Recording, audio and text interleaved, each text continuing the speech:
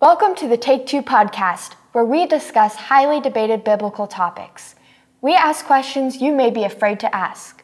Hold on to your coattails because today we are tackling the topic of what it means to be made in the image of God. What happens when you mix a sharp teenager with a Bible professor who happens to be her mom? You get the Take Two podcast with Emma and Carmen Imes. Special thanks to Prairie College for sponsoring this episode and to you for joining us. So, tell me, what does it mean to be made in the image of God? Well, that depends on who you ask. Different Bible scholars have different ideas about this, and sometimes theologians come along and have still other ideas. So it's debatable. There are two major views. One group of scholars would say that to be the image of God has something to do with our capacity as humans, something that humans are able to do that animals can't do. So the main things that they point to are our spiritual capacity. So we have a soul, we have a spirit, like we'll live forever and animals won't. So that makes us like God in some way.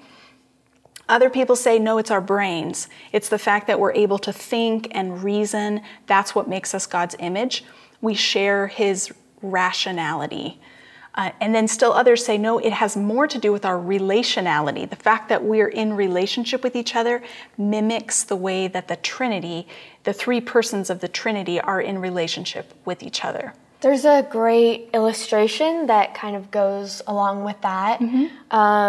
The first one is like about kind of thinking through with your brain. There's a banana on the table. A starving man would think before taking, like even if he's like so hungry, he may decide to take it, but in his mind he decides it is wrong because it doesn't belong to him. But a monkey who's hungry comes in the room and like takes it, eats it. There's like no that's reason not to. just how it works. Another look at that is you're in a room and all of a sudden the lights go off. So like obviously you're gonna go either to the light switch and see if you can turn it on, or go to the circuit board or like whatever that is. Yeah. But if a dog is in a room and the lights go off, instead of trying to figure out like what happened, he would adjust to like how it's changed. Sure, and there's no question but that we are different from animals, right? We do have advanced intellectual capabilities, relational capabilities, and spiritual capabilities as compared with animals. But there are some scholars who say that's not what makes us the image of God. Even though those things are true about us, that's not what the Bible means when it calls us the image of God. So that group of scholars would say that being God's image has more to do with our identity as whole people. So they don't want to isolate just our brains or just our spirit or just our relationships. They would say we as physical whole people are the image of God, and it's a role that we play in creation as God's representatives. Yeah, so how does this fit in with like people that are disabled? And going back to capacity, how would that work? This is why I think the first group of views are problematic. Because if you say that being the image of God means that you have a rational capacity, that you can think better than the animals, what happens with someone who's born intellectually challenged, right? So if they don't have maybe normally abled thought processes, does that mean they're less than the image of God? So that seems to me to have some ethical problems to it. And that's why I gravitate towards the identity view. Okay, so what does Genesis 1:26 say about this? Yeah, so Genesis 1:26 is where we first hear about the image of God. Do you want to go ahead and read it for us? Sure. Then God said, "Let us make mankind in our image, in our likeness, so that they may rule over the fish in the sea and the birds in the sky, over the livestock and all the wild animals, and over all the creatures that move along the ground." All right, so this is obviously an important verse because here it's introduced for the first time in the middle of God's creative work, actually at the climax of God's creative work. So he's created for 6 days, and you can watch our podcast episode on creation to talk about why we're told about this in 6 days. But on this 6th day, he makes humans and says, let us make mankind in our image and in our likeness. And I want to talk about those two words because those words in Hebrew, I think, help support the idea of seeing the image of God as our identity, something physical rather than a capacity that's just part of us. So the word image in Hebrew is tselem, which is a little hard to say because it's using a letter we don't even have in English. So tselem is a word that has sister words in other languages of that time. And in those other languages, it's used to talk about idols or statues, so something actually concrete. So let's imagine this is our stand-in idol for today. If I was a king, I guess I would be a queen. If I was queen of an ancient culture and I went and conquered a wide territory far from my palace, I couldn't actually physically see or rule over that area consistently. So I would need to do something to make sure the people in that area remembered and recognized that I was in charge. So the way that kings and queens did this in ancient times is they would make a statue of themselves, a tselem, and they would make it to sort of look like them, and they would inscribe their name on that, and they would place it in the far corners of their territory to remind people of their rule. So it's something very concrete. Yeah. What about the word likeness? So the word likeness is demuth, and that has to do with form and shape. So in a similar way that a statue sort of represents the shape of the person that it's representing, so we, in some strange way, represent God's shape or form. Okay, so there's one other way that they would use it, not just kings, but also in temples. So if I was an ancient Near Eastern person and I wanted to worship God, I don't do that just anywhere I choose. I would have to go to a designated temple that has a full priesthood and they know the way to worship that God. And in the very heart of that temple would be a statue, a tselem, of that God. And I would know, if I was an ancient Near Eastern person going to that temple, I would know that statue's not actually my God. If I'm going, say, to worship Ishtar, the goddess in Babylon, I would know that Ishtar is not actually there, but that the temple is the authorized place that she's chosen to be worshipped, and that the statue of her is the appropriate representation of her rule. So when God says that he's making humans as his tselem, he's not just thinking of like a warm, fuzzy thing to say about them. He's not trying to compliment them or say, wow, you guys sure are special. You're specialer than all the other animals. It's not that. He's saying something very concrete. You are my physical representatives. When people look at you, when you look at each other, you're supposed to be reminded that I am king over all, that I created all this. Okay, so does this affect like what we do, or can we just like statue and like buckle ourselves down? Just like, pick a pose, you're the statue of God. No.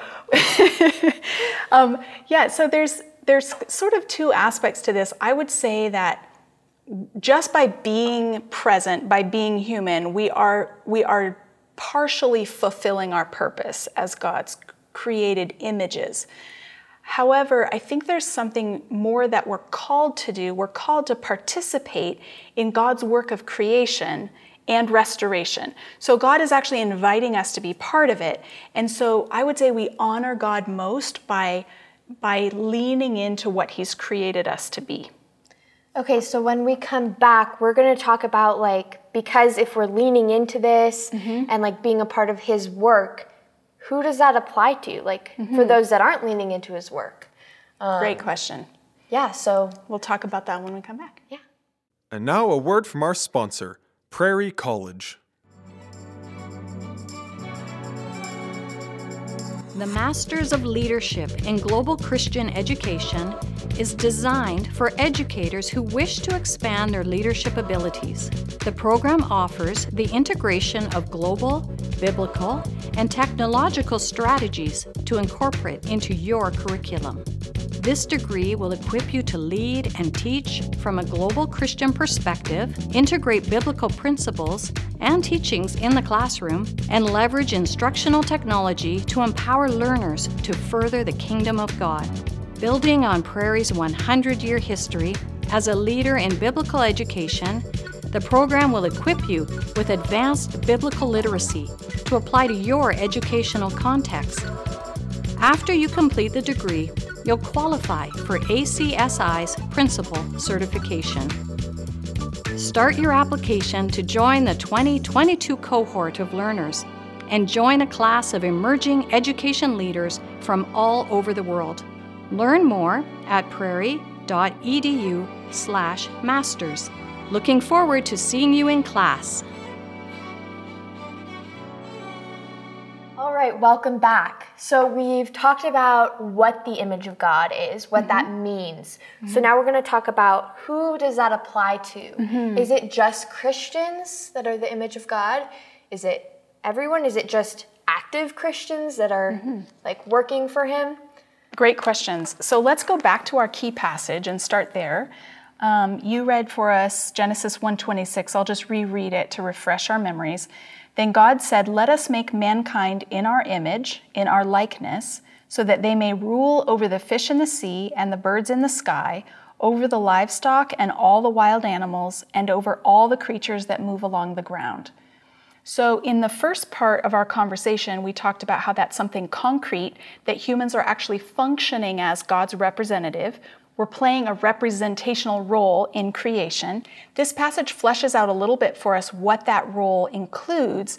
It includes ruling over the created animals and taking care of God's creation. But that comes in verses 27 and 28. So maybe you can read those for us and listen for who is included in the scope of this. Okay, so it goes on to say, so God created mankind in his own image. In the image of God, he created them. Male and female, he created them. God blessed them and said to them, "Be fruitful and increase in number. Fill the earth and subdue it. Rule over the fish in the sea and the birds in the sky, and over every living creature that moves on the ground." Great. So we saw a little bit more definition there to what our role is, filling the earth and subduing it. So we're bringing order, maintaining order to God's creative world. So that is in line with our purpose as his image. But notice right in the center, it said male and female, he created them. That's a really important moment because in Genesis 2, when the creation story is retold as a narrative, Adam is created first and given jobs to do, and Eve isn't on the scene yet. So without Genesis 1, we might assume that Adam is like the prototypical human, like the ideal human, and that the woman is sort of the tag-along or the add-on. But Genesis 1:27 makes really clear that when God says he made humans as his image, he's including men and women equally in that. So coming back to my original question, who does the image of God apply to? Is it just Christians? That's such a good question and a really important one for us to talk about. I would say, no, it's not just Christians. Every human being is made in God's image. And so as you read Genesis 1, God is creating all things, and it's not isolating, well, just a certain ethnic group is his image, or certain, it's not just the Israelites, it's not just Abraham and his family that are the image of God, it's all humans. So that's really important. We've already identified both men and women are the image of God. We could expand that and say both young and old, abled and disabled, people of all kinds, every ethnicity are the image of God. Yeah, so one point to support that would be if we're saying Adam and Eve were created in the image of God, Christianity wasn't even a thing then. Right. So to say that they are the image of God and that only Christians are the image of God completely clashes. That doesn't work at all. Yep. And it's really important, I think, too, to see that there's a difference between God choosing humans to be his image and God choosing the Israelites to bear his name among the nations, to enter into a covenant with him. That's a special job he's giving to the Israelites that is defined ethnically, at least at first. But the reason that God chooses the Israelites is so that the rest of humanity can be restored to him. So even when God chooses a subset of humanity, it's for the purposes of blessing all of humanity. And we could see that by looking at Genesis 12, where God calls Abraham and says, "Through you all nations will be blessed." Okay, so my next question concerns Adam and Eve. So when they sinned, was the image of God lost, destroyed, or damaged? That's such a good question. And there are lots of biblical scholars who have said, yes, that it was lost or destroyed or distorted or diminished in some way. But I think John Kilner, who's a theologian, makes a really good case that we can't say that the Bible actually doesn't say anything happened to the image of God. Yes, Adam and Eve are in rebellion against God, and that's not a good thing. It maybe hampers their ability to image God well, but they still are the image of God, just as before. If we said that they weren't anymore, then it would have implications for how we think about their dignity as human beings. And we would be back to that same conundrum if we were talking about image of God as capacity, someone's intellect or someone's relational capacities. If we tie it to that, then as soon as someone is disabled in some way, they've lost some of the image. So I think we have the same problem with that. Yeah. So one illustration that I think maybe could help with this is to think of our relationship as mother and daughter. So you're my daughter. Mm-hmm. If you obey me and we have a happy relationship, if we have a positive relationship, you are my daughter. If you decide you can't stand me, if you go into a terrible streak of rebellion, you leave the home, let's say you even trash my reputation, you go off and start destroying things, you are still my daughter, even though you've done those things. Like, you are no less my daughter. I still gave birth to you. I'm still your mother, whether you like me or not. Mm-hmm. So I think that's a helpful illustration to think about the image of God, because our connection with God as his image is not compromised. Our relationship might be compromised, but our status as his image is not compromised. Okay, so I know you said in the Bible it doesn't say anything about it being damaged, mm-hmm. so it's hard to point to that if it's not there. Yeah. Are there any verses that can help support your statement? Yeah, actually, there's an interesting moment where Jesus is having a conversation with his disciples, and he doesn't directly say image of God, but it seems pretty clear that that's what he has in mind. So I'm thinking of Matthew 22, verse 21. So the Pharisees are trying to trap Jesus by asking him tricky political questions about taxes.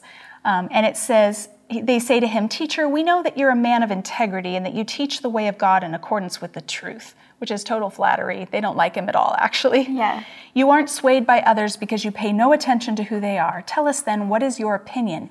Is it right to pay the imperial tax to Caesar or not?" But Jesus, knowing their evil intent, said, "You hypocrites, why are you trying to trap me? Show me the coin used for paying the tax."